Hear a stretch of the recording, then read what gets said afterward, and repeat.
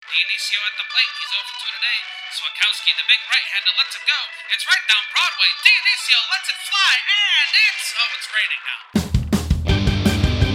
It's time for Rain Delay Theater with Jeremy Dionisio and Jack Swakowski.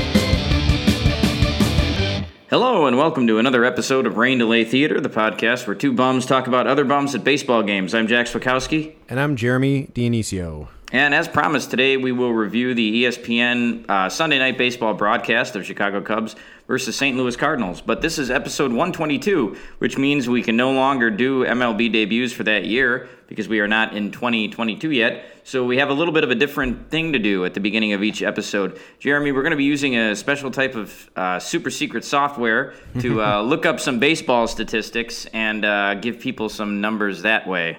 Yeah, that's right, Jack. We are digging into the annals of history, of baseball history. And so we're, okay, so this is episode 122, right? So we're going to look at the all-time leaders in home runs and wins. And we're going to pick someone from the totals of one of those two categories with the number of the corresponding episode that we're doing. So since this is 122, we have to choose one of the batters with 122 lifetime home runs or one of the pitchers with lifetime 122 wins. Sounds a little more complicated than it is, but it should be interesting. Yeah, well, who did you have, Jeremy, for your guy or guys? Yeah, well, I picked I went with home runs for this one, and I picked a guy by the name of Nick Esaski. Ooh, yeah. So I was just looking at him because I think we brought him up maybe on this podcast before. I'm not sure. That's quite possible, yeah. So Nick Esaski would be on my list of baseball players from my childhood who I thought were all-time sluggers, all-time greats. So Nick Esaski, yeah, so if you look at Nick Esaski's number, so he played from 83 to 90, mostly known as a Red. But he ended up on the Red Sox and at Atlanta in his last year, and you could argue that his year with the Red Sox was the best year of his career. Yeah, and it's interesting too. He was a 17th overall draft pick in 1978 out of high school. But yeah, so this was a guy who just had crazy power. He was 6'3", 200 pounds, big guy. I remembered him kind of as a first baseman, he played a little third, a little left field. But I just remember seeing him hit for power, probably against the Cubs mostly as a little kid. And if you look at his homer numbers, they're pretty good. But he dropped off a cliff after the 89 season. So in 89 with the Boston Red Sox, he hit 30 homers, hit 277, 108 RBIs, pretty damn good numbers. Only finished 18th in MVP voting. Tough year, I guess. But probably because they were Nick Esaski, can I vote for this guy? But he fell off a cliff. And Jack, the reason why he fell off a cliff is he developed vertigo. Yeah, I mean, so it's almost like he probably literally felt like he was falling off a cliff. Sure. Sure. Of course, if that's something that happens when you're experiousing vertigo, is it you just get dizzy? Is that what that is? Yeah, I mean, I think the room spins and I think it's disorienting. Yeah. And it's kind of fucked up. It's I think you can get it just from an ear infection and stuff. Jesus, yeah. I don't know. It's kind of crazy. And I remember, I guess we did maybe talk about this if we did, I feel like it was a while ago on the podcast. But I remember being a little kid and learning about it, and I was whoa, so whatever. So this happened in 1990 or something. So I was 9 years old. So I was 9 years old learning about vertigo because Nick Esaski had vertigo. And sure, I wasn't familiar with the Hitchcock movie at the time, I guess, but yeah, so I don't know, it's kind of crazy, and he played 9 games in 1990 with the Braves, didn't hit a homer, only had 39 plate appearances, and just couldn't come back, and that was it. He was done by age 30. Yeah, and it sucks too for him, coming off such a good season. He was probably getting, he was in his prime. He was only 29 years old when he had that 30 home run season, and then he got, struck down with vertigo. I will say, though, I did read that he signed after that big season he signed a 3-year, $5.6 million deal with the Braves, which is the team he ended his career with, and that the insurance paid the contract. So he probably got all of that money. So, good for him. He got set up for life anyway. It's just a shame because he probably still had 4 or 5 more good years as a player. Yeah, for sure. And, he established himself I guess he went back to the National League, but, who knows how long he could have played, if he ended up having to DH or whatever. But yeah, so that was just a guy, like a 9-year-old Jeremy was like, oh my God, Nick Esaski, he's the strongest, he's one of the strongest guys in baseball. And just a blip on the radar, like the overall timeline of baseball. Absolutely, and I don't know if Esaski is a Polish name. It sounds like one, but he would have fit in right here in Chicago, maybe on the White Sox. Yeah, that's for sure. They would have a Polish sausage stand now, like Esaski's brats, Yeah, like Esaski's eats. Totally. And then they would change it to Tony La Russa or something. God, fuck you, man. You beat me. Beat you. Damn it, you beat me to it. Yeah. No one made me spit out my soda, Jack. Damn it, that was good. That's good. Well, yeah, that's a good one, Jeremy. I'm going to pick from the pool of pitchers. So a guy with 122 wins. So I want to go with a guy named Carl Erskine. That's the guy I was going to talk about, Jack. Very nice. Really? Okay, yeah. Interesting. Okay, so I guess what I have to say about him is that Carl Erskine, he was on the Brooklyn Dodgers. He was on those famous Boys of Summer Brooklyn Dodgers teams that won like 4 straight pennants, but never won a World Series. He was a pretty good pitcher for them in 1953. He won 20 games. We had a 3.54 ERA. I am actually right in the middle, Jeremy, of reading a book called The Boys of Summer by Roger Kahn, which is about those Brooklyn Dodgers of that era. The cool thing about the book is so Roger Kahn was the beat writer for the Brooklyn Dodgers, during the time from 1951 to 53. So right in the heart of that reign of theirs. So he talks about Jackie Robinson and all the prejudice he faced and, other players on the Dodgers. And Carl Erskine is a character in that book. And the cool thing about the book is that, so he was the beat writer, and that was in the 50s. But then 20 years later, he goes back and he finds all these guys from that team, and he kind of sees what they're up to now. So I had just borrowed you that book, Jeremy, called The Wax Pack, which I think we've mentioned on here, which is about an author who goes to find like old baseball players. This is like this is the Wax Pack is kind of a ripoff of The Boys of Summer, to be honest. Okay. So I'm actually kind of right in the middle of that book right now. It's great, and so now I'm at the part where Roger Kahn is going back to find all these old Dodgers and seeing what they're up to. So now the book is getting really, really good. So he has not found Carl Erskine yet. But, I saw that name on this list, and that popped out to me right away, so I thought it was kind of cool. Very nice. Okay, that's very cool. Yeah, that's cool. I was going to bring up Carl Erskine. Like, I think it's pronounced Erskine. I don't know. But... yeah, let's see if they have a pronunciation on here. It doesn't say what is... what the pronunciation is, but yeah, it could be Erskine too. I'm not sure. Okay, yeah, only because I know I'm going to talk about someone who also has that name. So, well, first of all, I'll say about Carl Erskine. Again, obviously, way before our times. Like, I don't really know too much of him as a player, but in some of these through the mail autograph groups that I'm in on Facebook, he still signs through the mail. Which is Christ, he's still alive. That's insane. Yes, yeah, he is. What is he, 94, Jack? It says 94. Jesus Christ. Yeah, so he still signs, and like he'll like put like he'll put his like credentials, like he'll put like all like however many time World Series champ, All Star. Like he'll put like his like his laurels or whatever like under his signature, which baseball autograph seekers cream their jeans over. So yeah, that's a big thing for amongst that community. What I was gonna say is I couldn't find the damn proof of this, but I swear this is true, but maybe I was just conflating these things. But there's a guy named Peter Erskine who's a drummer, like a jazz drummer or something, like professional. Like I think he's like kind of like a studio player, and he's played with different bands and everything. But okay, so his daughter is Maya Erskine, who's an actress on the show Pen 15 on Hulu. Have you heard of that show, Jack?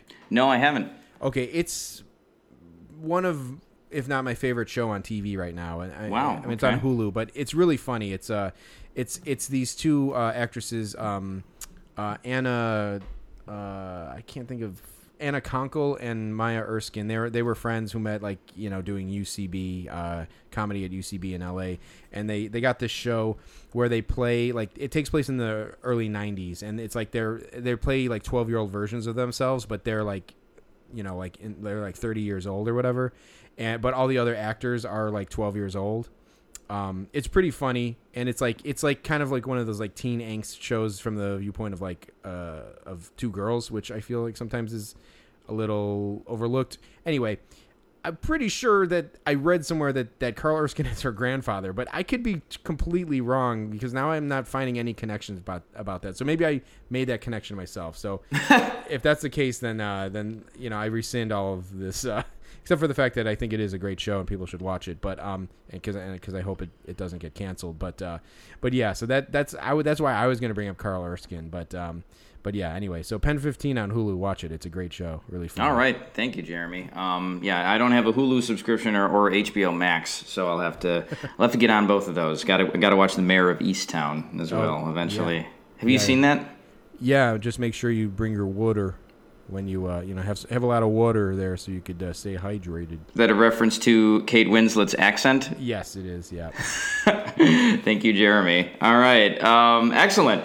So yeah, I think that was a success for the new numbering game. So yeah, it's another excuse for us to talk about old guys. Yes, absolutely. Jeremy, we had talked about this, but the last 10 or so of these where we found the debuts, it was almost like the guys were too recent. So we had already brought most of them up who were worth talking about. Yeah, that's true. It was getting kind of less fun. I like Keegan Thompson, but it's like I don't have any anecdote. I don't think he's got a relative on a funny that I can talk about. So. Right. So another Cubs. So Jeremy and I a few weeks ago had guessed which Cubs were vaccinated and which ones weren't, and we didn't even come close to guessing Anthony Rizzo's name. But he came out on Friday as a guy who needs to see a little more data, as he said it, before he makes a decision on whether or not he's going to get vaccinated. Yeah. Jack, I by the way, so I went to the Cubs game on Friday, and I was excited to do so. And I was literally walking to the stadium, and a friend of mine texted me, and he's like, "What? So now Rizzo is an anti-vaxxer?" And I'm like, "What?" And I like Googled it like as I was walking to the stadium, and it was almost like going to like a like saving up for like a dinner buffet or something, or a dinner like at your favorite restaurant, and then like you read that they had like an E. coli outbreak like the week before or something that you didn't know about. But it was so I was like I think I wrote back like, this is not the news that I want to hear like now. So I mean, what do you say? I mean, what do I say specifically, because I'm a huge Cubs fan and a huge Rizzo fan, honestly, and I was like, it's I think it just it brings into like a whole bigger picture, honestly, really, like, and maybe this could be like the definitive vaccination talk too, but it's not even really even about the vaccination, I would say. But like, one of the things like that we do on this show is we fucking like rip players. Maybe some of it is unjust, maybe some of it is justified, but like, I think I will say, Jack, like for me personally, like doing like kind of like taking this approach when like maybe not a lot of other shows take this approach is it was kind of inspired by a show that I've referenced a couple times, like on the podcast, the Boers and Bernstein show. So Terry Boers and Dan Bernstein are two like sports writers, and ended up like being radio hosts, and they were on Chicago Sports Radio, The Score, for like many years, and I listened to them a lot in my like 20s, basically like 20s and 30s, and they would like no one was off limits, and in fact they really attacked Michael Jordan a lot for a lot of like the bad things that he did, I think like and what that would naturally do is draw the ire of the listeners, and they would call in and say, they would say like, you guys suck, like, you're just rude and you're just like ignorant or whatever. Like they wouldn't even say ignorant, but like it's just like it's like you attack players, and like obviously fans like react in a visceral sort of way. So anyway, I think one of the reasons why you like kind of hold like a spotlight to some of these guys is to show that, because maybe this is like a kind of like a childish sort of thing, but it's like, you know, people tend to like hold athletes on pedestals for some reason. Like they think that they're like idols or gods or superhumans or whatever, and it's like, no, they're like they're normal people, and like a lot of them have pretty bad beliefs or, you know, like whatever, just value systems or whatever. And so like it's important to like keep things into perspective, I think, in fandom, which sports is so big in fandom. And so like this is just a perfect reminder of why you do that, because it's like, I don't know, it's like, and again, there's a whole nother conversation about the vaccination, whatever, but it's like, okay, so Rizzo, like, he's done some good things, and I think this is a really difficult thing for people to process, but I think it's good to know that, like, I think it's a good reminder to know that, like, not everyone's perfect, and like, even that's why it's so weird in sports. It's like you try to find someone that you champion and that you like, and like, honestly, the fact that so many of these guys are flawed individuals, it's like, I think when you find someone who actually seems to be a pretty good guy, at least from every bit of information that you can access as a fan from a distance, like, you kind of like really rally around those guys, because it's like, okay, this is a guy I can feel good about cheering for, you know? And so I don't know. Yeah, I mean, it's interesting too to see how Cubs fans maybe tried to defend Rizzo a little bit more than they defended somebody, or their lack of defense of somebody like Sogard. You know, essentially it's like the same. They're guilty of the same thing, which is like being outspoken against the vaccine, or, you know, if not outspoken, certainly not encouraging people to get it and not getting it themselves. But you know, for Sogard, it's like, you know, people were just kind of like, fuck him, and still are, and rightfully so. But for Rizzo, a lot of people were trying to, at first, defend him and say, well, he is a cancer survivor, so maybe he talked it over with his doctor and, you know, was advised not to. But then, you know, A, Rizzo never said that. B, it seems like from everything I've heard, people who are in his type of situation were some of the first people who were recommended to get the vaccine. Because they're immunocompromised, yeah. Yes. And third, even if he was advised against getting it himself, he should have done the right thing and told other people to get it. But and, you know, instead he did the Hosmer thing, where he just said, let's just wait a little while on it and gather a little bit more data about it. He said it's a big decision for him and his family, but it's not a big decision. You know, it's just getting a shot, and then your arm is sore for a day. That's all it is. You know, it's keeping people around you safe. But you know, I think that like you said, Jeremy, you know, some of these guys, they seem like good guys. But and we mentioned this with David Bodie too. Like a lot of them are just coddled from the time they're you know, in high school and college and the minor leagues, and, you know, nobody ever really tells them no. You know, so they get to thinking that their way of thinking is maybe better than other people's. So I was pretty disappointed. You just as Eric Estrada said about police work, you know, you never know. So. Yeah, disappointed is the right word. I mean, like, it's tough for me, because it's like, I would be the first person to send Eric Sogard or Jake Arrieta or David Bodie, I guess, like, out packing out of town, like, you know, like on the first train out of here. Rizzo, obviously, there's a lot of history with him in the team, and, you know, it's like, I've been reading a lot of articles about it. I think the John Greenberg article in The Athletic is a really good article. And, you know, obviously, like, Rizzo has done a lot of things for, like cancer patients, children with cancer. Like, he's done a lot of good things for the community. And that's, you know, talking about, like, the David Bodies, or I don't even know why we're singling out David Bodie necessarily, but, like, we're talking about players who have been coddled, or, like, just are in a bubble, in their own kind of bubble, you know? It's like, that's one of the things about Rizzo is, like, the fact that he was a cancer survivor, you would think gives him an extra perspective on certain things. Mm-hmm. Like, a thing, like having a life-threatening illness that you almost died from, like, you would think would give you, like, a different perspective on certain things and make you realize, like, what's, you know, like, like what's important, like, you know. Like, yeah, well, especially because Tommy Hotovy apparently had COVID and had like a serious case of it, and talked to the Cubs about how serious it was. Yeah, and so did his buddy Freddie Freeman too, Frederick.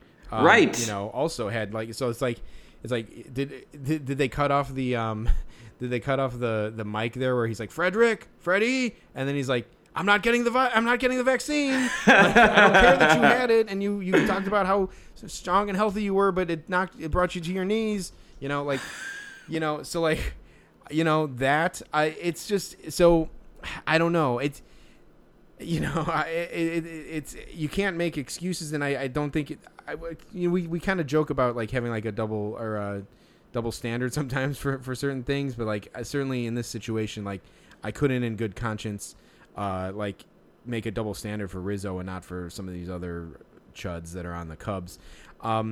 It's like here, this is my one little olive branch, is that at least he said, I'm not entirely opposed to getting it, but that's not good. Like, it's like what data is he looking for? Like, how much data? Like, when is he gonna have enough data? Like in 10 years? Like, and then he's like, okay, you know, 10 years.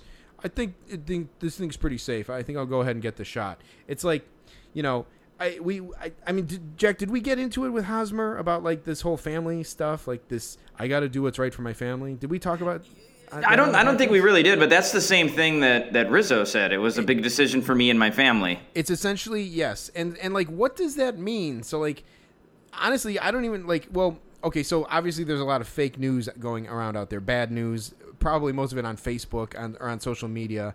And you know, there's obviously people who don't check sources and don't like, you know, and want to believe what they want to believe, and they see something and they just believe it, even though it's fucking bullshit.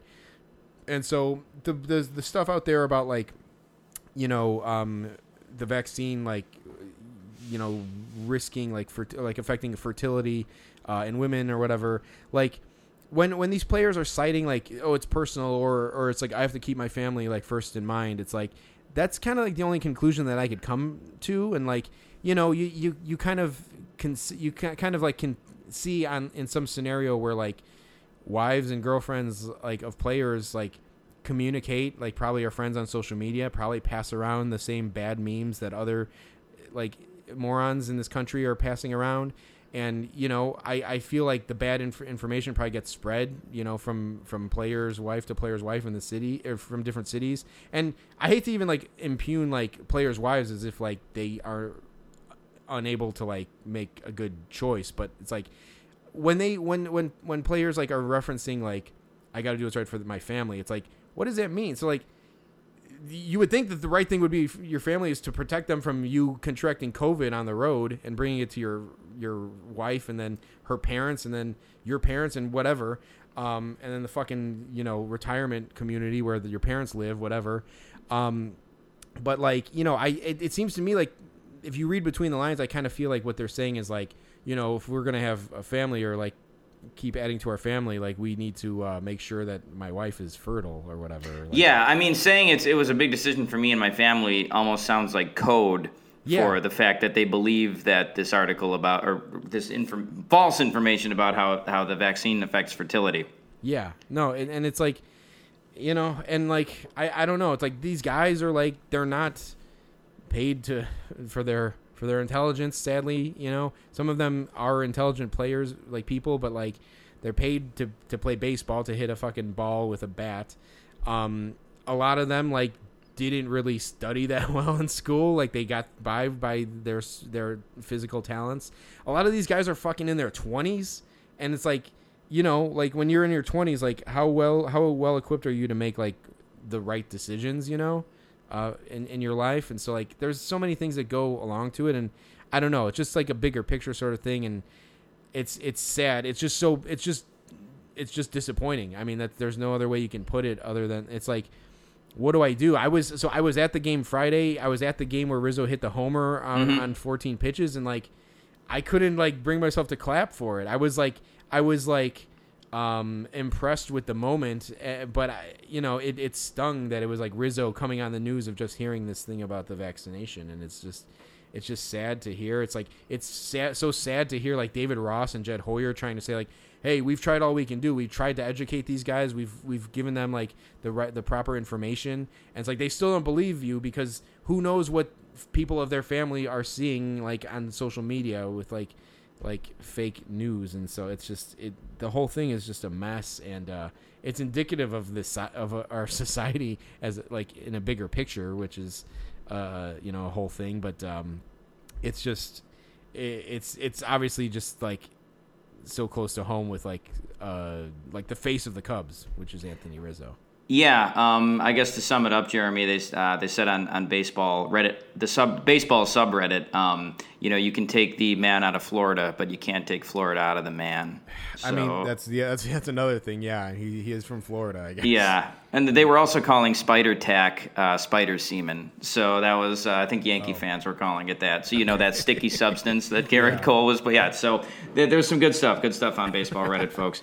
For sure. I was gonna say really quick, just to like wrap that up really quick. Like number one, the whole news of the Rizzo thing makes me rethink that list, Jack. And now I'm like, is Jack Peterson like is he vaxxed? Is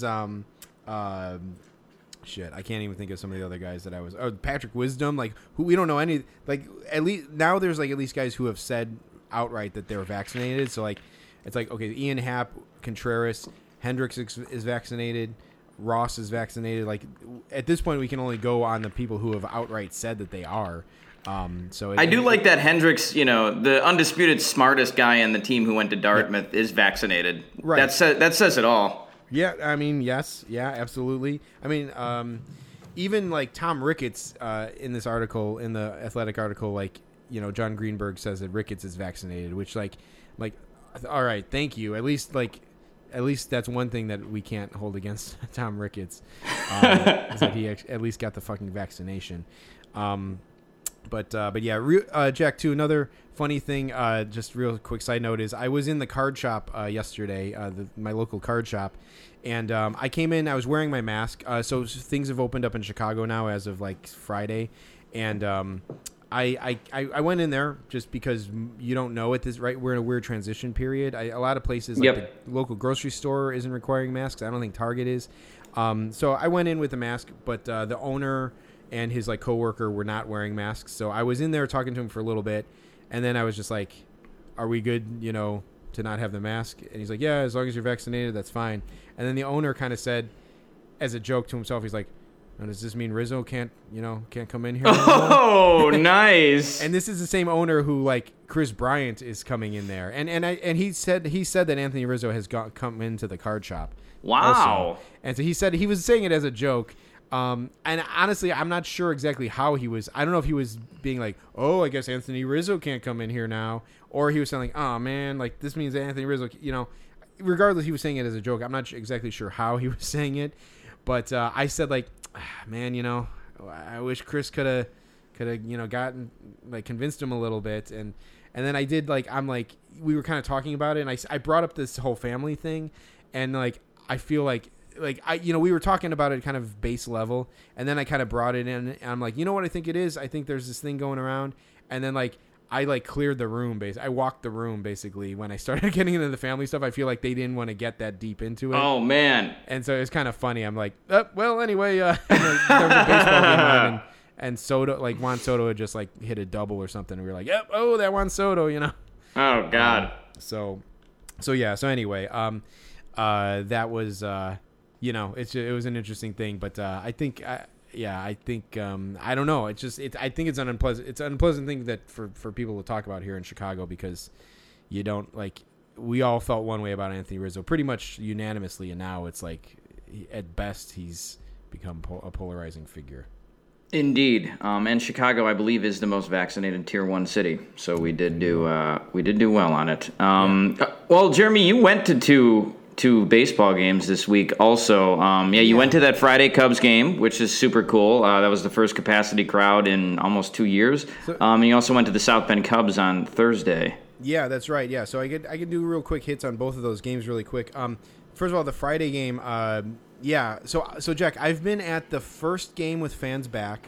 I've been at the first game where they've expanded to 60%, and I've been at the first game where they've had full capacity. So Yeah, so it's interesting. I will say this, and this is another thing that maybe like queered to the conversation with these card shop guys is like the guy asked me, he's like, hey, so what else has been going on? And I just said like, oh, I was at that Cubs game yesterday, and they're like, oh, nice, and they're like, was it like totally sold out or like, and I'm like actually, you know what, it wasn't actually sold out, and I feel like they were like, oh, like I feel like that's not what they wanted to hear. Because from everything I was hearing, they were saying, "Oh, we got like a complete packed house today, right. Capacity crowd." So right. I can see how that'd be a downer for them. Right? Yeah. Just because it's not like I'm giving inside information. You can just look at the box score and see that the capacity, the attendance was 35,000 people. Mm-hmm. That's not a complete sellout. Like sellout at Wrigley's like 42,000 or something. Granted, it was a Friday day game, and they had also just opened up to full capacity like a week ago. So maybe it was too short of a notice for people to pack the place. I'll say that yesterday, I think it was like 37,000, and I don't know what the attendance was tonight. But, it didn't look like all the seats were full in the stands. Yeah. So, but I did say to I'm like, it wasn't sold out, but it felt like it was. The crowd was really lively, which is true. And it was really lively at the game we went to too. But yeah. So anyway, it was actually interesting because no one was sitting for a second there. No one was to the left, right, or front of us. It ended up being like no one ended up coming and sitting next to us. We were like two seats in from the aisle, and we ended up like moving over one for some space, which was nice. But yeah, it wasn't an entire sellout, but obviously the crowd was super into it. Like what you saw on TV was what it was like. Obviously the Rizzo homer was pretty wild. Jack, it was kind of funny. The wind was kind of blowing hard right to left, and I had to have my own little rain delay theater moment, Jack, even though I was flying solo for that one with my dad. There was an old guy sitting behind us, and he kept saying to, like, he was with, like, his grandson and, like, his daughter, I think, and he kept saying stuff, like, out loud, like, oh, look at his OPS, like, oh, like, he was, like, mad because, like, who was pitching that day? Who was pitching? Cole Stewart pitched that game. He was like, he walked the pitcher on 4 pitches like twice in a row, which was crazy.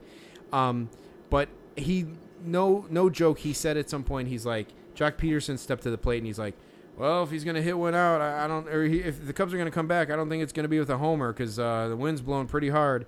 And like, sure enough, Peterson hits a home run to center field. And like, as he was like rounding the bases, everyone was standing and clapping, I had to turn around and I said to him, like, I must have got it in under that wind.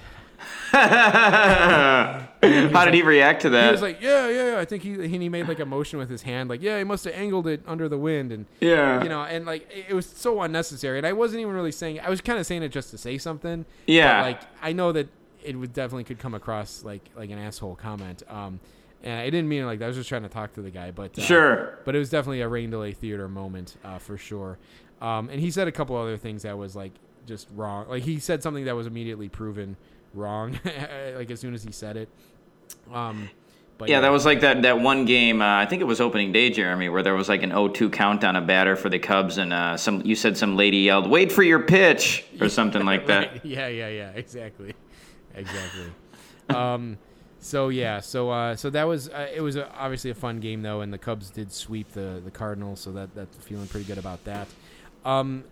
Jack, Thursday night, the night before, I drove out to South Bend for my first South Bend Cubs game, and I saw a combined no-hitter. That's insane. Yeah, a 9-inning no-hitter.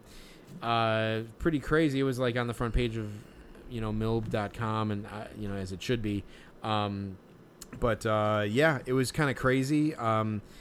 The starter. What's cool? Like, I'll say this. Obviously, well, first of all, the last two non-Major League Baseball games I've been to have been like no hitters, which is kind of weird.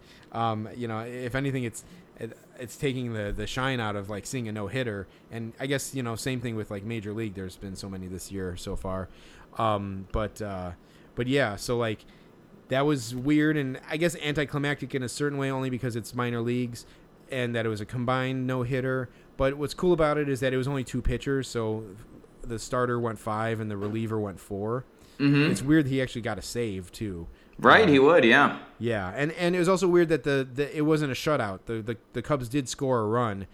We haven't really gotten into it, but there are these rules in A ball that they're trying out where the pitcher has to step completely off the rubber to try to make a pickoff attempt.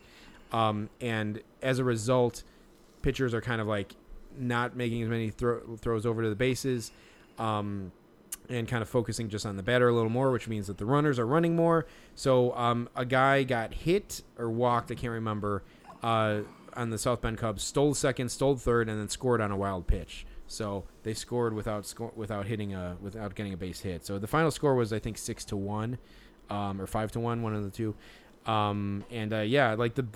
It was the Wisconsin Timber Rattlers, which is the Brewers affiliate, and they stormed the field, and it was pretty cool. They were happy about it. They were celebrating it, which is cool. But yeah, it was weird to see for sure. Yeah, and Jeremy, you texted me a picture from the game way back when we went to the South Bend Cubs game. I think it was 2019.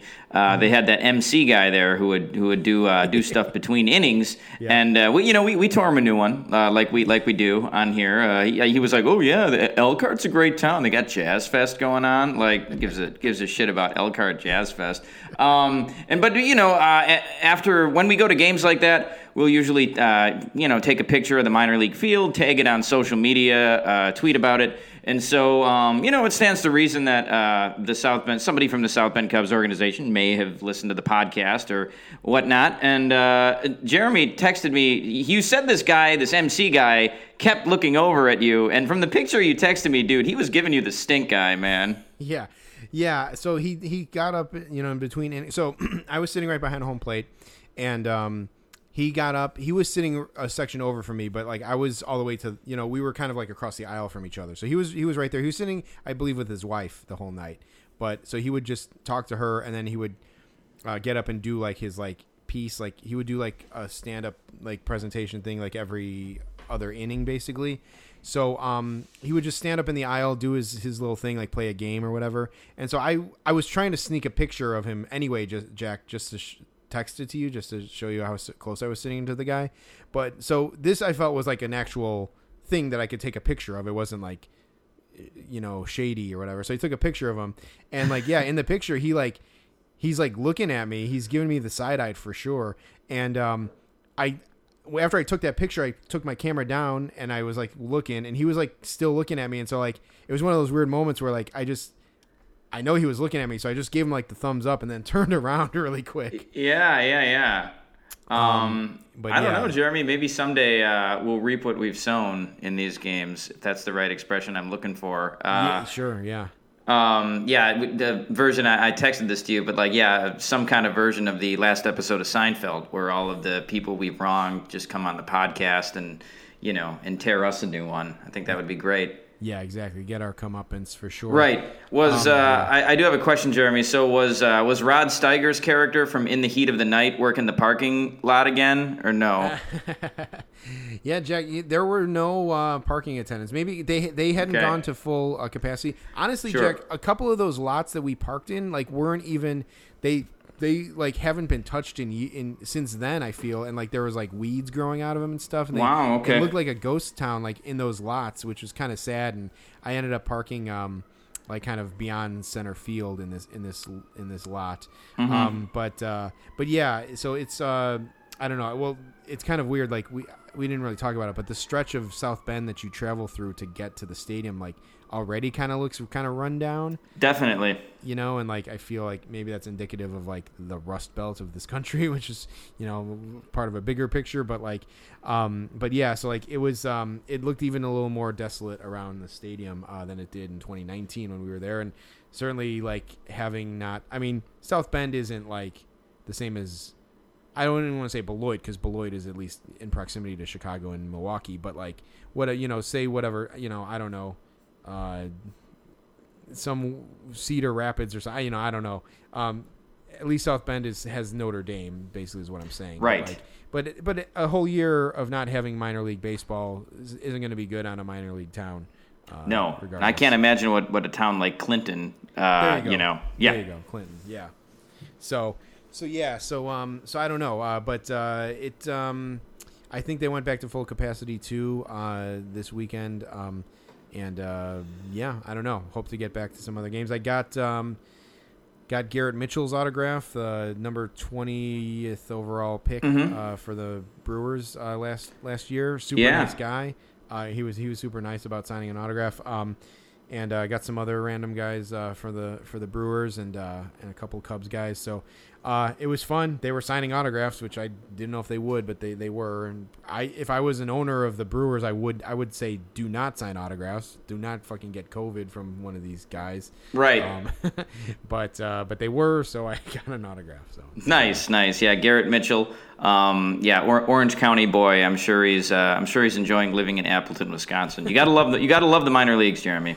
Yeah, absolutely. With his $3.8 million signing bonus or whatever. Yeah. Oh yeah. Jeremy, what do you got against the Marquee Network? Oh well, I was just gonna say so this is I feel like we've been so negative on this episode already, and then we're gonna have a lot more negativity here. So I was almost gonna. I don't really need to get too deep into it, but I was just I had an observation about the Marquee Network, and Jesus, man, it's so Mark Grace is back this year. He's back. He's not. He hasn't been in game, but he's been doing post game, and it's I could say why bring him back? Why are you gonna try to resurrect this thing after what happened? It's just let it go. Just send him off to sea. Let him go. Let him go back to Arizona or whatever. But he's still on the network. And then I also noticed Steve Phillips is a correspondent. Maybe not on Cubs post game, but they have this show. They have a show that actually looks over like Sports Center, talks about the whole sports world basically. And Steve Phillips, Steve Phillips, former ESPN correspondent, and I think he was was he the GM of the Mets? Steve Phillips. I think he was. Yes. Yeah, and then he went to ESPN. Mm-hmm. Well, the guy was fired from ESPN for having an affair with his with an intern, and it's what is it about Marquee that they have to hire all these guys with checkered pasts? It's this is they're a rehabilitation network, and what it's if you fucked up at your old job, come on a Marquee and we'll give you another shot. It's and questionable politics. It's they have to just bring these fucking these rejects back from other places, and it's to an extent it's a Reinsdorf level of loyalty, which is why are they loyal? Why do they have to feel loyal to Mark Grace and guys like Steve Phillips? These guys were fired for good reasons. Fucking Mark Grace was in jail, and I know people get second chances, but Mark Grace I feel he blew his second chance. So why are these guys? Why does Marquee Network insist on hiring these kinds of guys? I don't get it. Yeah, Steve Phillips had an affair with a woman who was 24 years his junior. Yeah. And that his wife filed for divorce because of that. I mean, what's next? Are they going to bring in Harold Reynolds? Right, I know. I'll say, as much as I like MLB Network, Harold Reynolds, he was one of their first guys they hired. So I think they were cool. They got in definitely before the Me Too movement, and I don't know. They didn't have to suffer too much backlash about hiring Harold Reynolds, and of course, no one remembers it now except for Randall Theater. So no, yeah, right. Well, I hear Roberto Alomar is also looking for a job. There you go. Yeah. Just look for him as the third wheel in the Cubs booth coming up. All right, Jeremy. So we should get to the let's get to the old game here on ESPN. Network. Yeah. Yeah. Right. Exactly. Okay. Yeah. So I missed the first little bit. I was on my way home from work, so I caught some of the first inning on the train. Missed most of the second, and got in around the top of the third. Was there any good stuff I might have missed at the beginning of the episode, Jeremy? Well, so one thing to keep in mind, and actually this kind of ties into the Rizzo thing a little bit. But one thing to keep in mind is, again, so A-Rod. So okay, is there a more rippable announcing duo in baseball than Matt Vasgersian and A-Rod? The answer is no. That's why we've been ripping them for a couple years now. So they're in the booth. They're not in the booth. They're in the studio at ESPN, calling the game. So they're not in Wrigley Field, and they haven't been, for 2 years, for these last 2 seasons. And so do they get a pass for that? For their, why they're so bad? Because they're because they're not in the stadium? The answer is no. They're just bad anyway. They're honestly, most of their shortcomings doesn't have to do with calling the actual game on the field. It's just the bonehead banter that they bring to the stadium, or the bad observations that aren't affected by distance. It's just it's just stupid observations. Speaking of that, it was, in the 6th or 7th inning, they brought up how they were not there, and A-Rod's like, oh God, I've got such bad FOMO right now. Dude, you're 50. You're 50. You don't get to say FOMO. Man, you sound ridiculous. Well, and also the guy, played 20 years in the major leagues. It's come on, man. Don't fucking bullshit us. You're happy to be sleeping in your own bed tonight, dude. Unless he misses. I know he's recently single. Maybe he would like to be in LA or in LA or Chicago or wherever. But I don't know. But yeah. So anyway, just to give some examples, I think right off the bat they said a couple things that were kind of just examples of, and this, so whatever. So Vasgersian is prepping the game, and of course he mentions deep dish pizza, which is just please, man. It's but this is even a bigger thing than just Vasgersian. This is a whole ESPN thing, just stupid pandering and just the absolute most laziest observations. Hey, Chicago. Oh, what about deep dish pizza? It's oh my God, can't you just fucking talk about anything else? Deep fucking dish pizza. Okay, I get it. We have deep dish pizza in this city. But it was part of Matt Vasgersian's opening segment. He's the fans in Wrigley are excited. They're at full capacity. Why don't they grab a piece of deep dish pizza and enjoy the game? Something like that. And it's of course. I'm not even mad about it, but it's that's just an example of why they're bad. I'm pretty sure, Jack, that A-Rod called Zach Davies Zach David.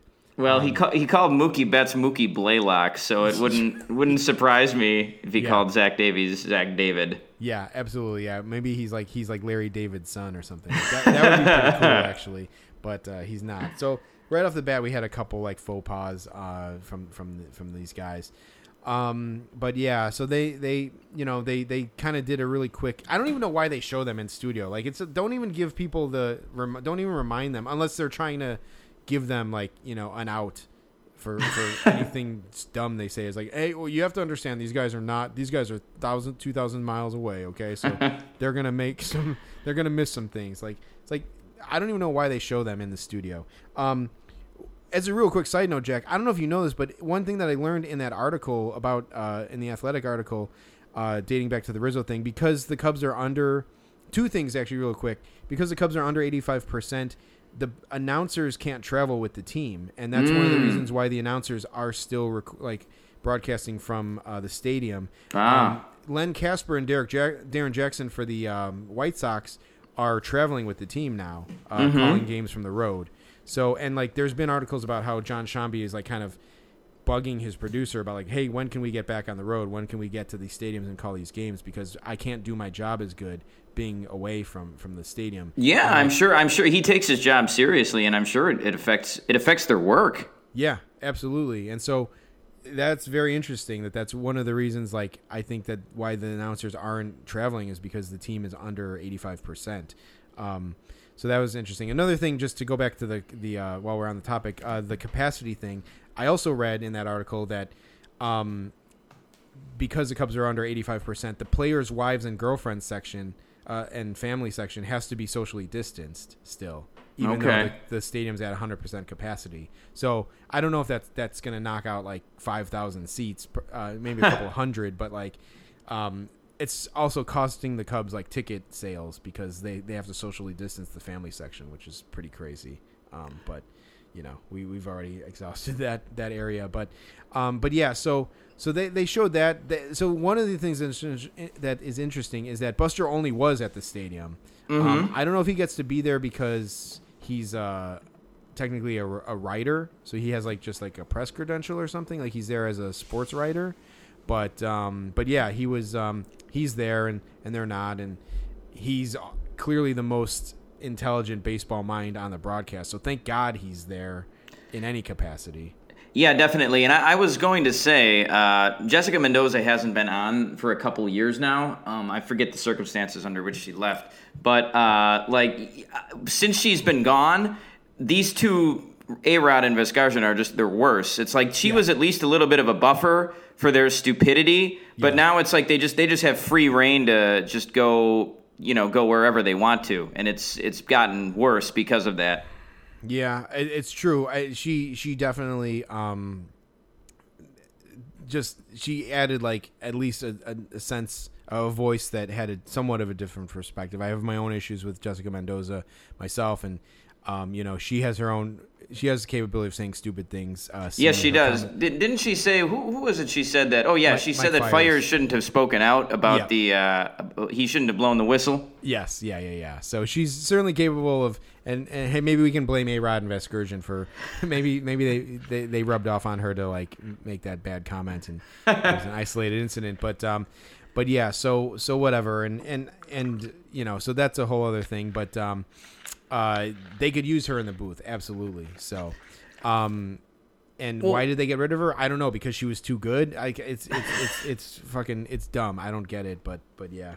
Well, one of the first things I saw, so I mentioned that I missed a little. I was in and out during the very beginning of the game, but I did see right at the beginning they showed in the Cubs dugout. They had a huge bag of a garbage bag full of popcorn. It was like a clear garbage bag full of popcorn. I used to work in a movie theater, and we used to get the leftover popcorn at night. We would get to bring it home in a big garbage bag if we wanted to, and it'd be like, oh yeah, it's so awesome, we get all this free popcorn. It's like, no, that's kind of disgusting actually. This is just the leftover popcorn that nobody wants. I'm assuming their bag was probably Garrett's popcorn. Oh, yeah, you would hope so. What's that? Nuts on Clark. They also have popcorn too, right? Yeah. You would hope it was something that good. I was wondering. So it was Mike Napoli. I mean, I don't know if Mike Napoli brought it, but he was sitting next to it. It seemed like it was Mike Napoli's popcorn that he brought to the dugout, and Baez was sitting on the other side of him eating the popcorn. But it was definitely a funny moment. It's something as a Cubs fan you love to see. This team is on a hot streak. They've won 2 of 3, looking for the sweep against the Cardinals. Cardinals are falling deeper into Central, and they have to look over at the dugout and see them eating this big bag of popcorn. It's like, oh God, talk about two teams headed in different directions. And that's the big bag of popcorn in the dugout is the insult to injury for the Cardinals, which as a Cubs fan you love to see. I don't think we talked about Mike Napoli yet, did we? I don't think so, no. No, and we were talking about him a little bit at the last game we went to. I think it was at that Reds game. But, he's got to be just there to, hang out. His job is quality assurance coach, but I don't think he does anything but just, it's like he just likes hanging out in the locker room with the boys and, pretending that he's still a player. That's got to be all he does. I mean, 100%. I mean,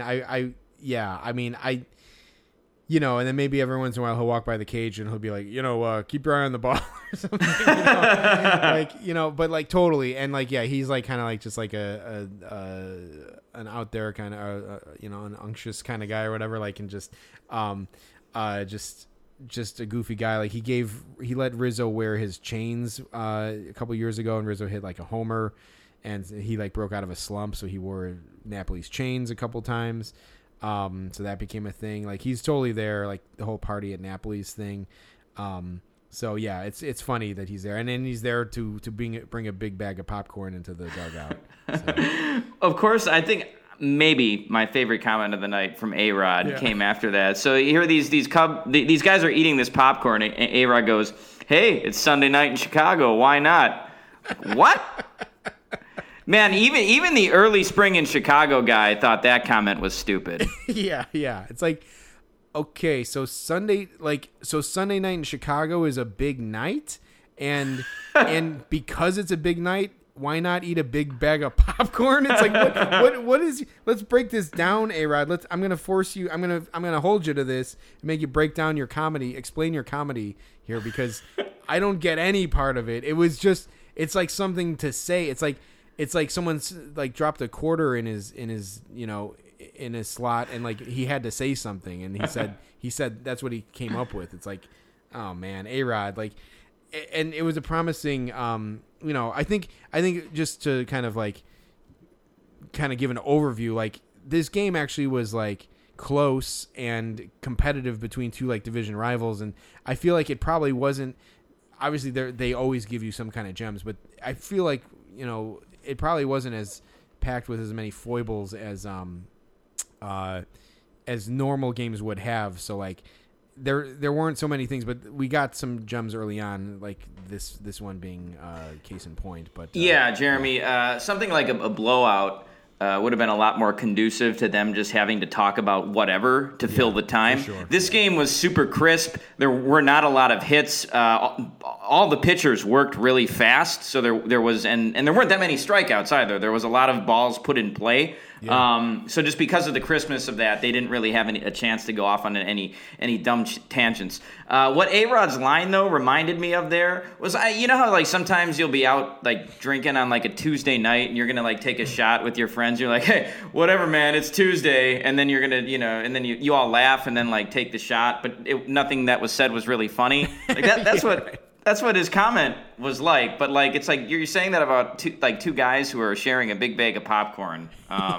Yeah. It's just not great. It was a really crisp game. I think the game ended up being like 2 hours and 40 minutes, which still sounds kind of long, but it didn't seem that long as you were watching it.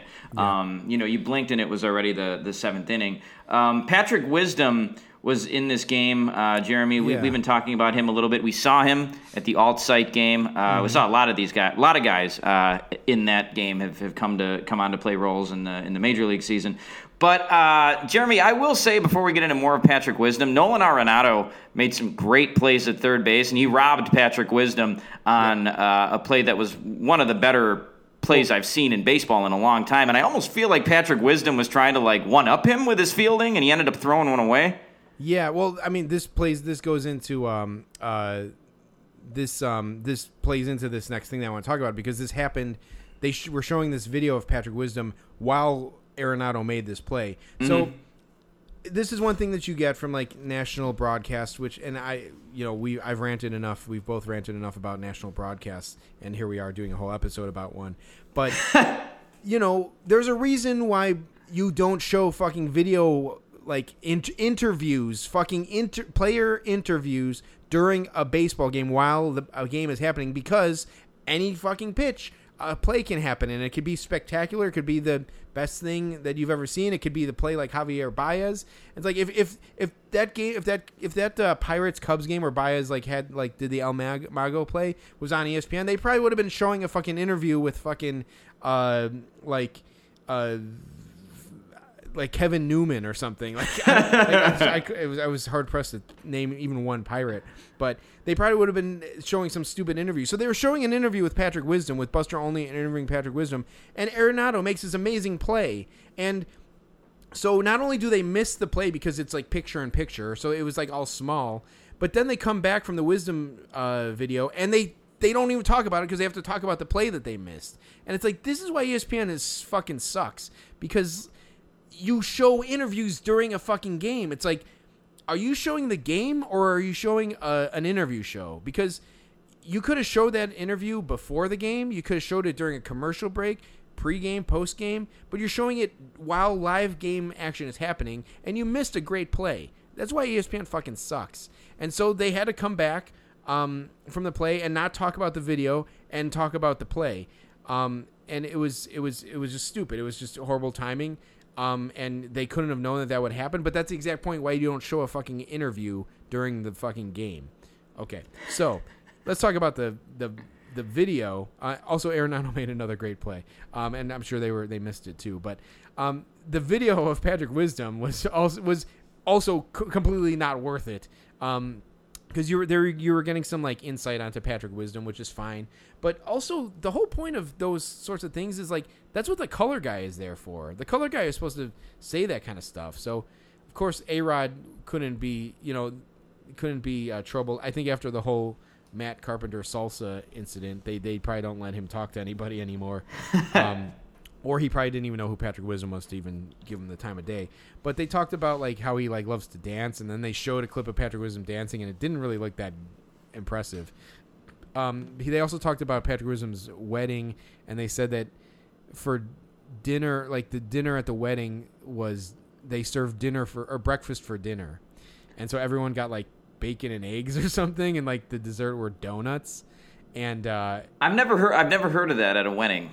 No, certainly not at a wedding. And if I was at that wedding, I would be fucking pissed. It's like I didn't fucking, because like the whole wedding etiquette, right? You have to pay for your plate or whatever via your gift, and it's like, hey, I didn't fucking buy you guys a fucking blender so you can serve me fucking eggs and bacon. Like this is bullshit. Like give me a fucking steak, give me some meat, give me some chicken.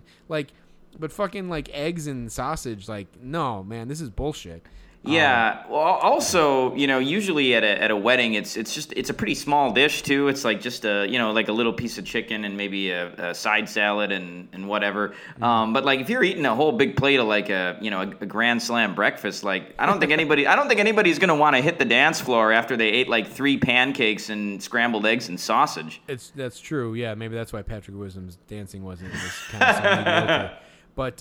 But yeah, so anyway, so that was kind of some funny stuff, but which I'm glad I know that Patrick Wisdom served breakfast for dinner at his wedding, but why don't you try to pepper that into the broadcast organically and not miss a fucking play like by showing a video like picture in picture. So anyway, so that was ridiculous. That must have been in like the second inning or something. Maybe it was it must have been in the bottom of the second. They come back at the top of the third, and I guess someone from the Cardinals must have gotten on base or something, because A-Rod at that point said, this is on the top of the third, mind you. I made a note to record what time it was. He said something.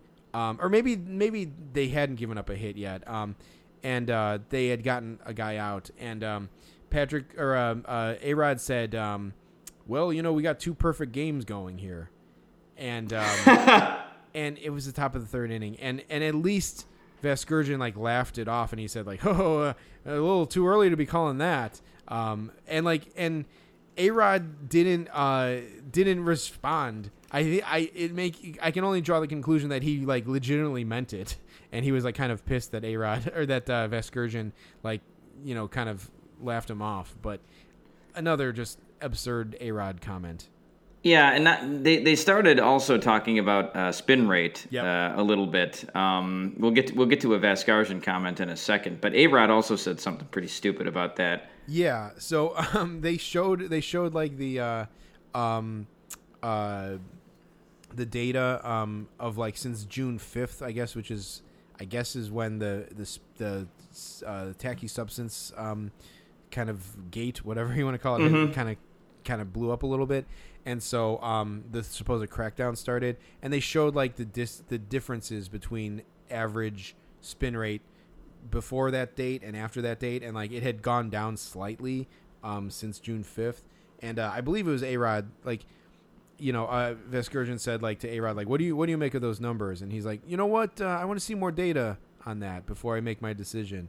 And I couldn't help but get some Anthony Rizzo. Yeah. What's with all these ball players just wanting to see more data? Right. Exactly. The guys who say like, I don't look at stats and I don't, I just try to like focus on, the ball, whatever. And like, oh, now all of a sudden they want to see all this data, huh? Yeah. I think. I think it's something you can say to make yourself sound a little smarter when you don't understand something. Instead of like taking a stance on it, just be like, yeah, I think I'd like to see more data on that. Right, yeah, exactly. I might actually use that at work sometime. Yeah, for sure. So I think that was prescient. It was a very prescient comment coming off of this whole Anthony Rizzo stuff. Another comment that they made was they were talking about they interviewed Ross at some point. Well, they said something. Vasgersian said something about the secret sauce. Yeah, okay. So, like, this was when they were talking about the spin thing. Then Vasgersian's like, well, not, he was talking to Buster Olney when he was like, well, now that they're, not using the secret sauce anymore, and it's you guys who are like, and then he like kind of, built Olney up because like he was one of the guys who reported on it. So he said secret sauce during that segment, but then like in the next half inning, so like 5 minutes later, they were interviewing Ross in the dugout. So they, another in-game interview. This one, live. So they were interviewing Ross, and they were talking about Chris Bryant, and then Vasgersian's like, so what do you think the secret sauce is that's made Chris Bryant so good? It's like, are you, dude? Stop saying secret sauce. Like, what are they paying you about $1 million a year for this job? Like, can't you come up with other stuff to say than secret sauce? Right. Yes, Jesus. Right. So that was, again, just immediately right after he said it a second time in kind of a different context. A-Rod misattributed. He was reading Sergio Alcantara's stats at some point and just had them. He's like, I heard him say like he's hit 5 homers this year, which I'm like, no, he hasn't. Like, he hasn't hit 5 homers in his career. And I don't know what he was reading, if he was reading someone else's stats or what, but he was completely wrong on that. They kept having a bug up their ass about like pitch location, like Zach Davies was not trying to throw any high pitches, but then he threw a high pitch to De Jong and struck him out, or De Jong, and they're like, certainly it wasn't because of the pitch location. It's like, give it up with this fucking high strike. Like, you pitch to batters like, situationally, and like you can get a guy to chase on a high strike. Like, it's certainly not unheard of, and so they kept referencing that. That's the thing, is like A-Rod hooks himself into like he like manufactures a point and then hooks himself to it, and then they reference it, and then Vasgersian references it to kiss A-Rod's ass, but the point to begin with was wrong. So they just sound like idiots. Like that's kind of like part of their secret sauce. Is like that's what they do as broadcasters, like calling these games. Like they hook onto these erroneous points and then like keep referencing it whenever something happens, even though it's wrong to begin with. So anyway, Jack, another thing that was funny, I thought there was a conversation on the mound with Mike Maddox, right, and Carlos. Mike Maddox. It was Mike Maddox, Carlos Martinez, and Yadi Molina were like having a conversation on the mound. Yeah, and so they were like commenting on the conversation, and I guess was it A-Rod who like read the lips, and then he was like todo bien. He said todo bien, like that means everything's good. Right? Oh, God. Yeah. Hey, I'm doing Duolingo now, Jeremy, so I know what that means, I think. Yeah. And then did he say tranquilo too? Then later on in the game, there was another pitching conference on the mound, and they broke it up. Like Maddox, shook his head and like went back in the dugout, and like Vasgersian said tranquilo, like everything's good, whatever. Like, and it's like, oh God, it's like, guys, please, like what are you doing? Are you pandering? Are you trying to show off that you understand like 2 words in Spanish? Like what? Like, yeah, I mean, I bet like if Carlos Martinez and Yadi Molina like started having a conversation on the mound like with each other, and then like A-Rod came over from third base if he was like their teammate, and like he started talking in Spanish too, they'd probably just like look at him and be like, "Get the fuck out of here," Yeah, right. just an idiot. So yeah, that was embarrassing, Jeremy. But when he went todo bien, like that was bad. Yeah, for sure. I think one of my favorite moments of the broadcast, and Jack, help me if it was apropos of nothing. It was like, or maybe they mentioned like a player's high school. Is that so? So what it was is they mentioned a whole bunch of guys who had gone to the same high school who are now in the major leagues. I can't remember. Elk Grove High School in Elk Grove, California. Yes, yeah, I can't remember specifically which player they were referencing, but it was like 5-6 major leaguers in the last 10 years have gone there. Yeah. But then A-Rod, like you said, just kind of out of nowhere, asked Matt Vasgersian, he goes, "What high school did you go to?" Yeah, and Vasgersian like kind of like paused, and he's like, Costa Mesa High School," and he's like, "Great." Or sorry, what A-Rod said something really funny. He's like, "Perfect." That's what he said. He said like perfect, and that was it. It's like, A-Rod, did you have a point? Were you going somewhere with that, or did you just say that? Did you just ask him what high school? Because you don't know how to make conversation as a human being because you're completely out of touch with everything. Like, you just heard high school and you're like, "Hey, what high school did you go to?" Costa Mesa. Okay. I've known you for 10 years, Jeremy, and I've never asked you what high school you went to, man. No. And especially not on this podcast, something that other people listen to. I think maybe it's come up once or twice that you went to like an all-boys school. Yeah. But, I've never just asked you it, especially not on this podcast. No. Nor do, like, it's not, it's like, it's so absurd because it's like, maybe you would ask a guy what college they went to, and you're like, Yep. "Oh yeah, we played against them," or like, "Oh, my ex-girlfriend went there," or like, "Oh, my parents like knew someone that went there." But it's like, there's fucking hundreds of thousands of high schools in this country. It's like, what would you have had to say about whatever high school Matt Vasgersian could have said?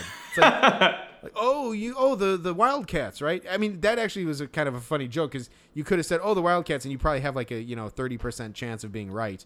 Right. That was actually a bad example because that's about the only useful thing you could say to that question. A-Rod did not say that though, right? No way. No, I no. think he said perfect, and then that was. I swear to God. I'll give Vasgersian credit. Vasgersian kind of tried to save it too. He's like, I did not play any sports there, or something. But yeah, right. And then he's like, not even tennis. And it's like, are you trying to say that you know that Matt Vasgersian plays tennis? Because you know what, we don't know that. We don't know that Matt Vasgersian plays not even tennis. And he's like, no, He's like, I played a little tennis, but I was not good enough to be on the team or whatever. And it's just like, oh God, abort. It's like if you were the director in the truck, you'd be like, abort, move on to something else, like, so whatever. This is the stuff we missed out on because it was a crisp 2-0 game. I know there would have been more of this stuff, but Jesus, they gave us enough because this was kind of like the trifecta here right in a row, of what came up next. But so I don't remember exactly, but someone was it a double or was someone? They were trying. I think they were trying to stretch a single into a double. For lack of better memory, that seems like right. the play and it was that on a happened. Patrick Wisdom play. Yeah. Yes, it was. Yeah. And I don't remember what batter it was though, but someone hit it to third base. Patrick Wisdom kind of booted it. It scurried. It trickled all the way to the wall. The guy was running from first then to try to go to second, and Wisdom fires the ball to Eric Sogard, who was playing second base, and they're like, Wisdom. This was just like a back-to-back 1-2 punch, but so they were like, Wisdom fires it over to second base, and they get the out at second, and he said, and Sogard is just so good around second base. Yeah, he said he's so good around the base. Yeah. So all he did was tag him out. Yeah, all he did was tag him. It's like, are you thinking of Javier Baez? Are you confusing Javier Baez with Sogard, with his tagging? No one has anything to say about Eric Sogard other than he's a nerd because he wears glasses, or his voting predilections, which we don't need to get into anymore on this podcast. But that's all that people have to say. No one has anything to say about Eric Sogard on this team, and he'll be gone within a couple months. But it's like no one has said that he's so good around the bases, around the base, tagging. I don't know what you're talking about. And it wasn't an exceptional tag. It was about the easiest tag. It was a tag any major league second baseman should have made. Yeah, absolutely. Yeah, there's nothing remarkable about it whatsoever. And so then Wisdom, he made he kind of, it was kind of like that Yoenis Cespedes throw out of, I think he threw out Howie Kendrick at home several years ago, which is an amazing throw, but it was only made possible because he booted the ball to begin with. So Wisdom booted the ball. He did make a good play, which caused them, or maybe it was that play actually that cause them to say like, oh, Wisdom has something to say about all those Arenado, good plays or whatever. So he fired a rocket to second base and got the guy out, even though he booted it to begin with. But then at the same in the next beat, the exact next top thing that Vasgersian said, he said Patrick Wisdom is coming to be known around these parts as Brett Favre. They're kind of giving him that nickname, Brett Favre, and they said not so much for his facial resemblance, which is very distant, but because of his arm. And then he's if a Cubs player is getting comparisons to a Packers player, that's got to be a big deal or whatever. And I'm like, what are you talking about? I watch this fucking team day in and day out. You can talk to my wife. I think she's a little upset that we watch the Cubs every night and not like some other TV shows that we're trying to get through. But I watch every fucking game, and I've never, ever, ever heard the name Brett Favre mentioned on the podcast or on the broadcast at all, let alone being a nickname for Patrick Wisdom. What are you talking about? Yeah, Jeremy, it almost seems like they're just making stuff up. Did I ever tell you it almost seems similar to something that happened to me one time. Did I ever tell you the story about, I don't know if I've told it on here, but Craig T. Nelson and Keg T. Nelson? Did I ever tell that? No. Okay, yeah. No. So podcast non-listener Chris one time, a friend of mine, he said to me, he called Craig T. Nelson Keg T. Nelson, as in a beer keg. And I said, Keg T. Nelson? He said, yeah, that's what they called Craig T. Nelson in college. And I said, really? And he said, no. But it's just it was such an absurd thing to say that I believed it initially, funny, yeah. And then he got me. But that was what this reminded me of. They could have just been making that up for all anybody knew. Well, Jack, I figured I'd do my due diligence and just search Twitter I searched Patrick Wisdom Favre, and there's one guy, Chad DeBear 328, 3 hours ago said, no, Vasgersian, I'm not calling Patrick Wisdom Favre.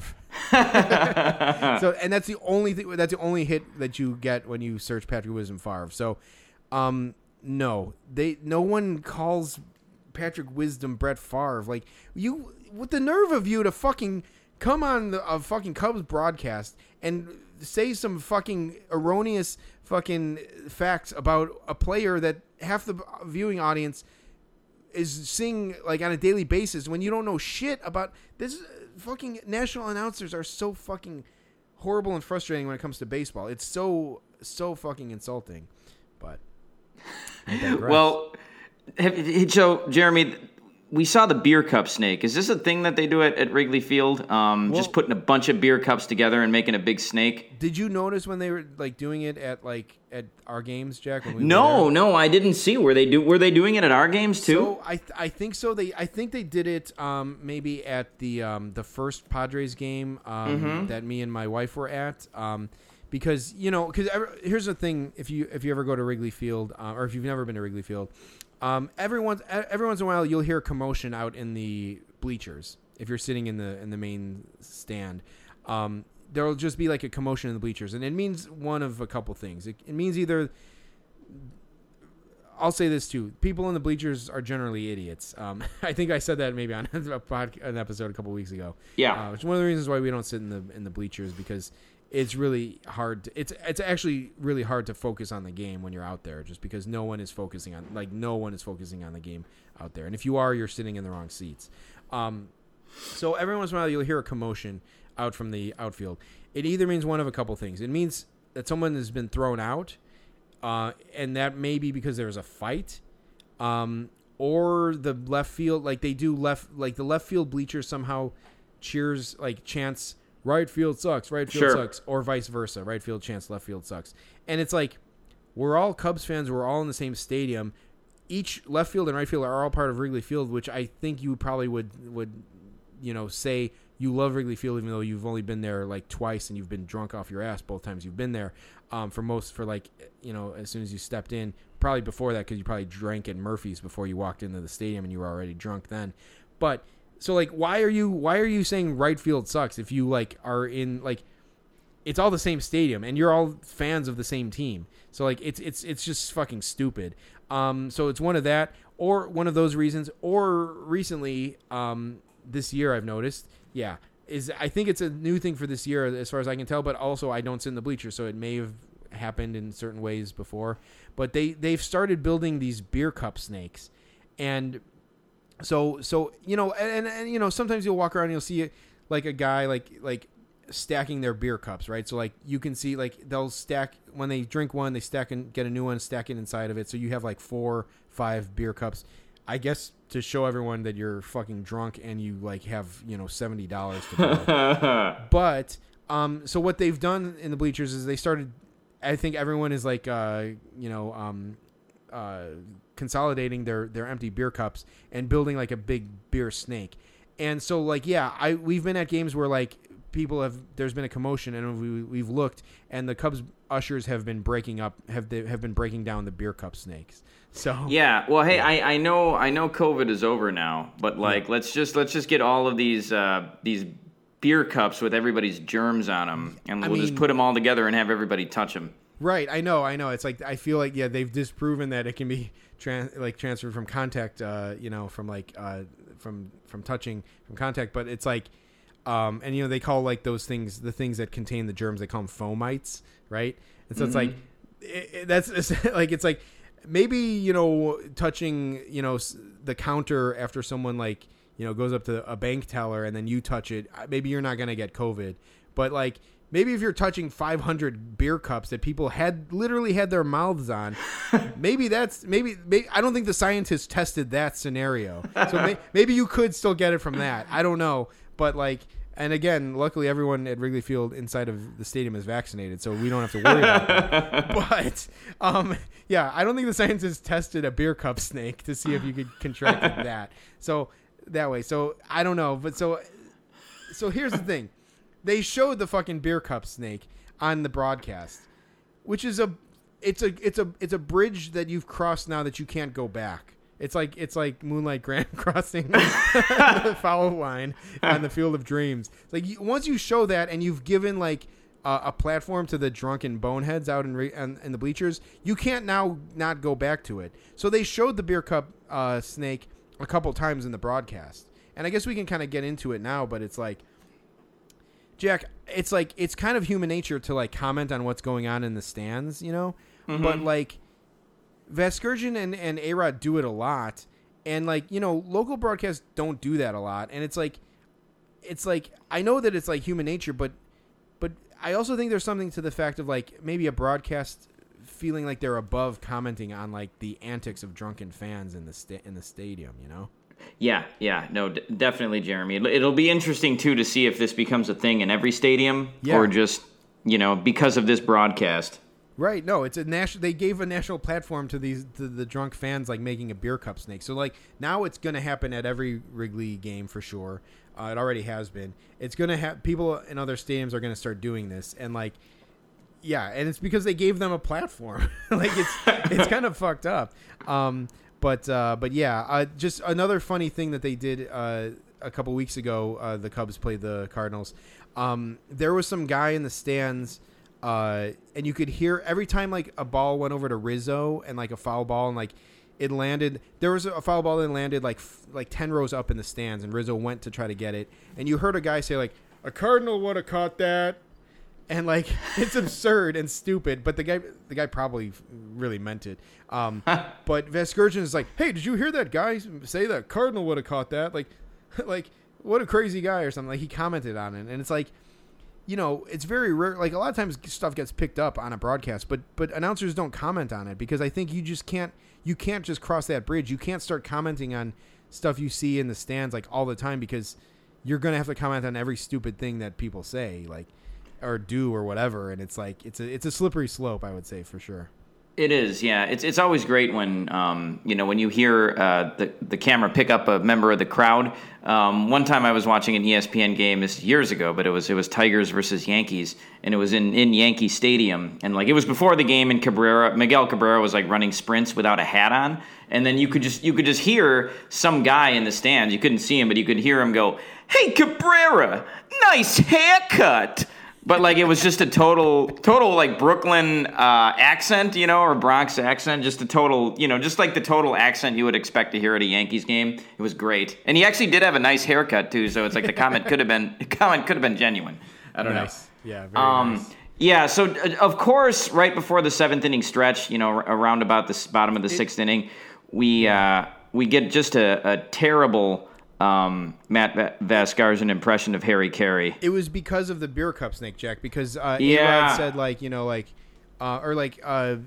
Vasgersian said what do you think Harry Carey would do like if he was out there with the beer cup snake or whatever? And I think A-Rod said like he would have loved it or something. And then so then Vasgersian, cue him for the bad impression. Yeah, and I mean It was bad. It was a bad impression. It wasn't funny, and he's one of just a thousand guys to do a Harry Carey impression, which stopped being funny, in the late '90s when Will Ferrell did it. Yeah. They also did a weird thing with the seventh inning stretch where Vasgersian said, he's like, "All right, everybody, so stick around for the seventh inning stretch," and then they never showed it. No, they just went to commercial and they didn't come back. Like it was weird, because obviously it's a big deal at Wrigley Field. They've just started to have in-person singers now, and I don't know if they had one tonight, but yeah, they made a whole big deal about it, like the tradition of Wrigley Field, the seventh inning stretch, coming up right now. So stay tuned. And then they just went to. I thought because he did say like brought to you by Jim Beam or something, and they showed a Jim Beam commercial. So I thought maybe they're going to squeeze in a commercial, like during the part where the announcer says, "And now here to sing the seventh inning stretch, Bill Murray, whatever." And then they were going to come back, and they just never did. It was just a weird tease and, another total like ESPN sort of thing. So it was just another weird moment, I guess. Yeah. You saw Bill Murray, right, on Friday? Yeah, and I was actually I was sitting in the upper deck box. I was right. I actually recorded it, which, I'm of the general belief of when announcers say, like, hey, there's a really good recording of that, of this moment, on TV right now, so you probably don't have to record it with your phone. I'm generally in that group as well, but I was actually really close to the booth, and so I had a really good viewpoint of Bill Murray. It was actually pretty cool. So certainly probably the closest I'll ever get to him in real life. So unless he randomly shows up at a karaoke bar like he's been known to do sometimes. So right, maybe he'll come to Alice's. Yeah.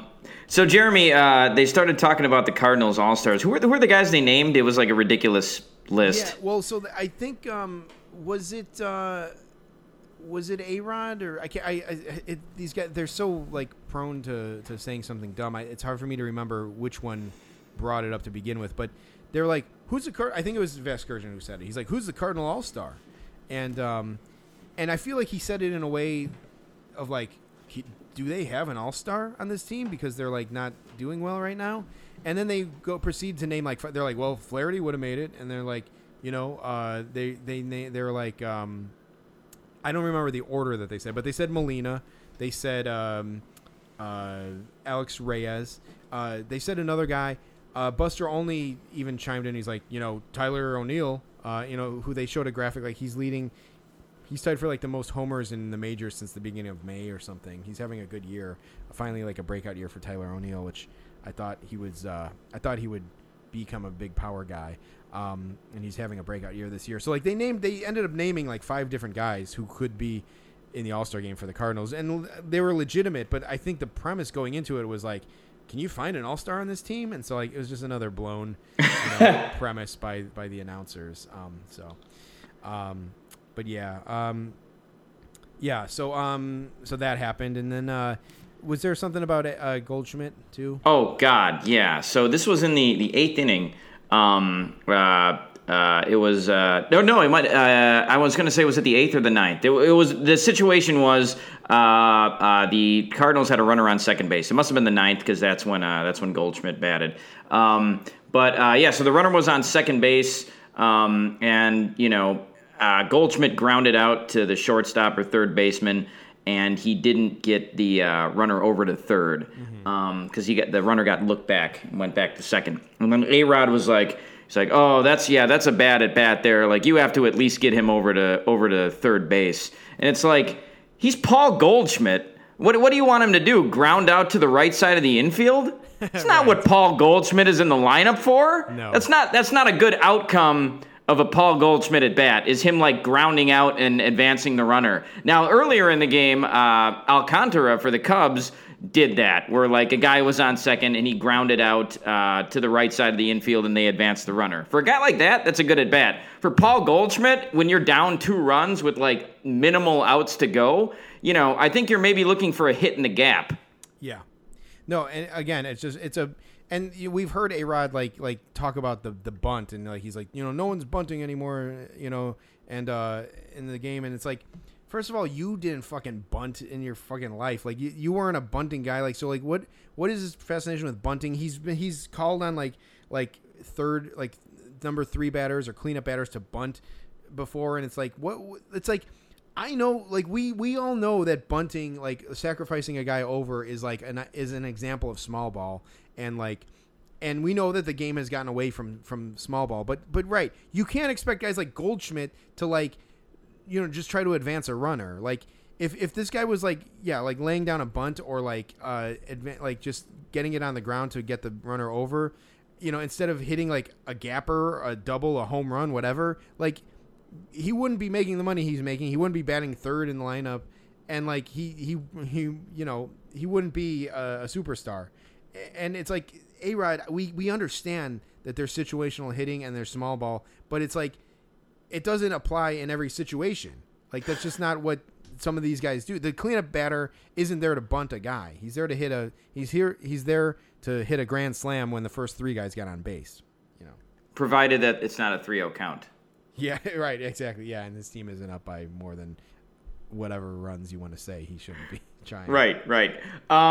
So there was one last thing after the game that I kind of stuck around for in the broadcast, and you did too, Jeremy, because they were going to have Anthony Rizzo on interview him after the broadcast after it had switched over to SportsCenter. Yeah. The first thing I want to say is I was blanking on his name tonight, Jeremy. Cole, what is it for the? Cole Wright, yeah. So I haven't watched SportsCenter in forever, but these 2 guys on SportsCenter, they came in hot. They were saying all kinds of dumb things and dumb puns about the baseball games, and I was like, Cole Wright's probably like just typing that emoji in his phone where like it's like the drooling emoji. It's like that's like what he like was made to do. That's like his fantasy, is to just be one of those guys. And it was just so obvious, but it was also terrible. SportsCenter is terrible now. I was almost going to say, Jack, that it made me. I thought you were going to say you started typing up an email, an apology email to Cole Wright, because when you compare him to the guys on ESPN, it's actually maybe not that bad.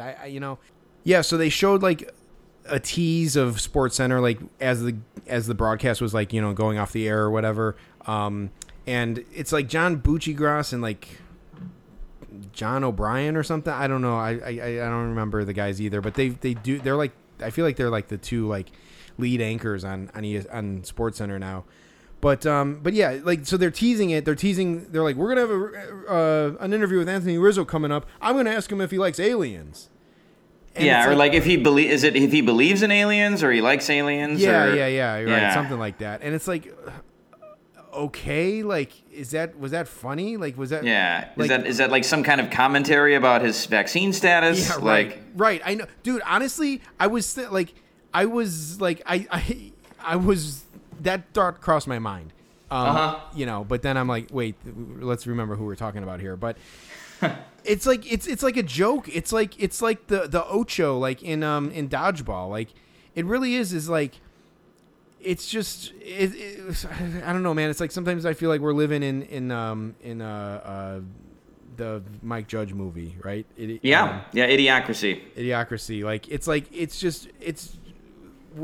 the society has been boiled down to the least common denominator, and like so they do that. They come back and I'm wondering if they make the guy sit there, because they officially start Sunday night or ESPN. They talk, they intro the show, and then they show like highlights from around the league, and then they go to like Rizzo, like an interview with Rizzo. So I don't know if he has to fucking sit there while they show that highlight package, or they pre-tape it. Like I think he has to actually sit there and wait, because I think it's live.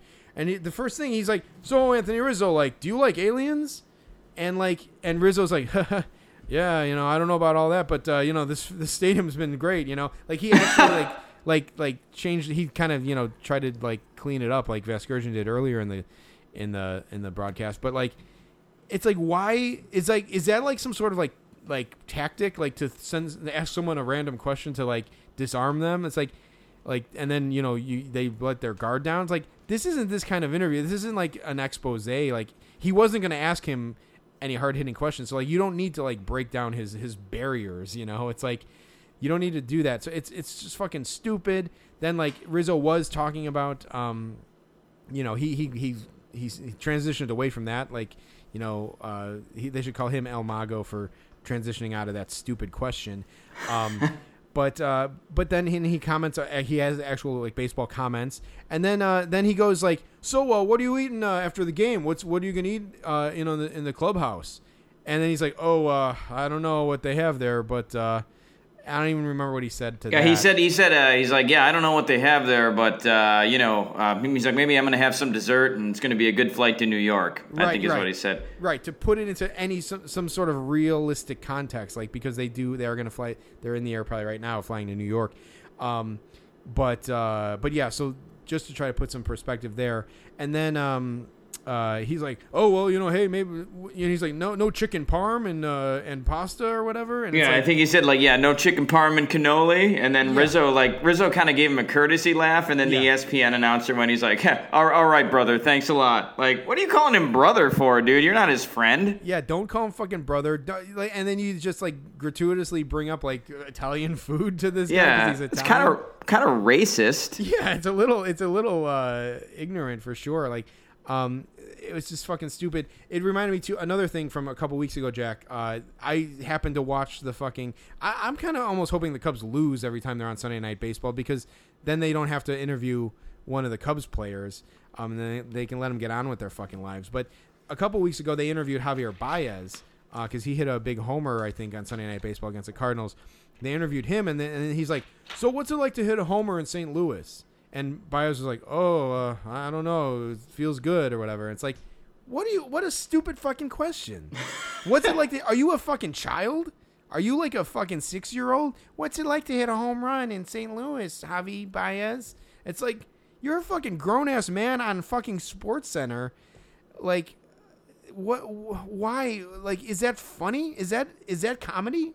Is that funny to ask Javier Baez what it's like to hit a homer, or what Anthony Rizzo about aliens? Like, just let these fucking guys live their life. Let them go hit the showers, man. They do have a flight to catch. He doesn't have time to be sitting there answering your stupid questions. Yeah, and what's he supposed to say to the St. Louis question? You know, right. What do you think? What do you really think the answer is going to be besides, oh yeah, it feels great? Yeah. What do you think, you idiot? Like that's what Baez would have said. God bless him. But like, yeah. So anyway, so like, I don't know, man. Yeah, I mean, maybe this whole episode, Jack, is like an indictment on just ESPN. Maybe like Vasgersian and A-Rod don't stick out that much when you think of ESPN as a whole. Like, I haven't been watching ESPN since MLB Network debuted, honestly, which is like 10 years ago already. So like, I don't watch. I was hanging on for PTI, but like, ESPN is just, it's unwatchable. It is, and yeah. Now PTI was one of their first talking head shows, and I still enjoy that from time to time. I haven't watched it in a long time, but now they have too many talking head shows, and yeah, I think the network is sort of past its prime at this point. And there's so many other sports networks now, like, you know, MLB Network, right. Fox Sports, stuff like that. When each league has their own channel, it's like ESPN has become useless. And like, honestly, I'll tell you when, like, this is me, but when I started becoming disillusioned with ESPN, it was when they wouldn't show the entire box score after the baseball game highlights. So they would show, like, you know, highlights of Mets, Yankees or whatever, and then they would just show like a little thing in the corner that would say, like, you know, the runs, hits, and errors, and then they would have like one line of like Mike Piazza 2 for 3 with a homer and 2 RBIs, and like that was it. It's like, no, I want to see. They used to show the whole fucking box score,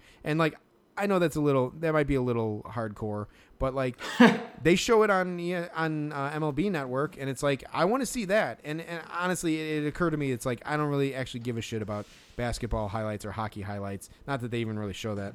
They certainly don't show hockey, I don't think. But like all they show is basketball and football, really. So like I was like, I'm gonna just watch MLB Network because that they're really just talking about the stuff that I give a shit about, and like fuck ESPN. So like.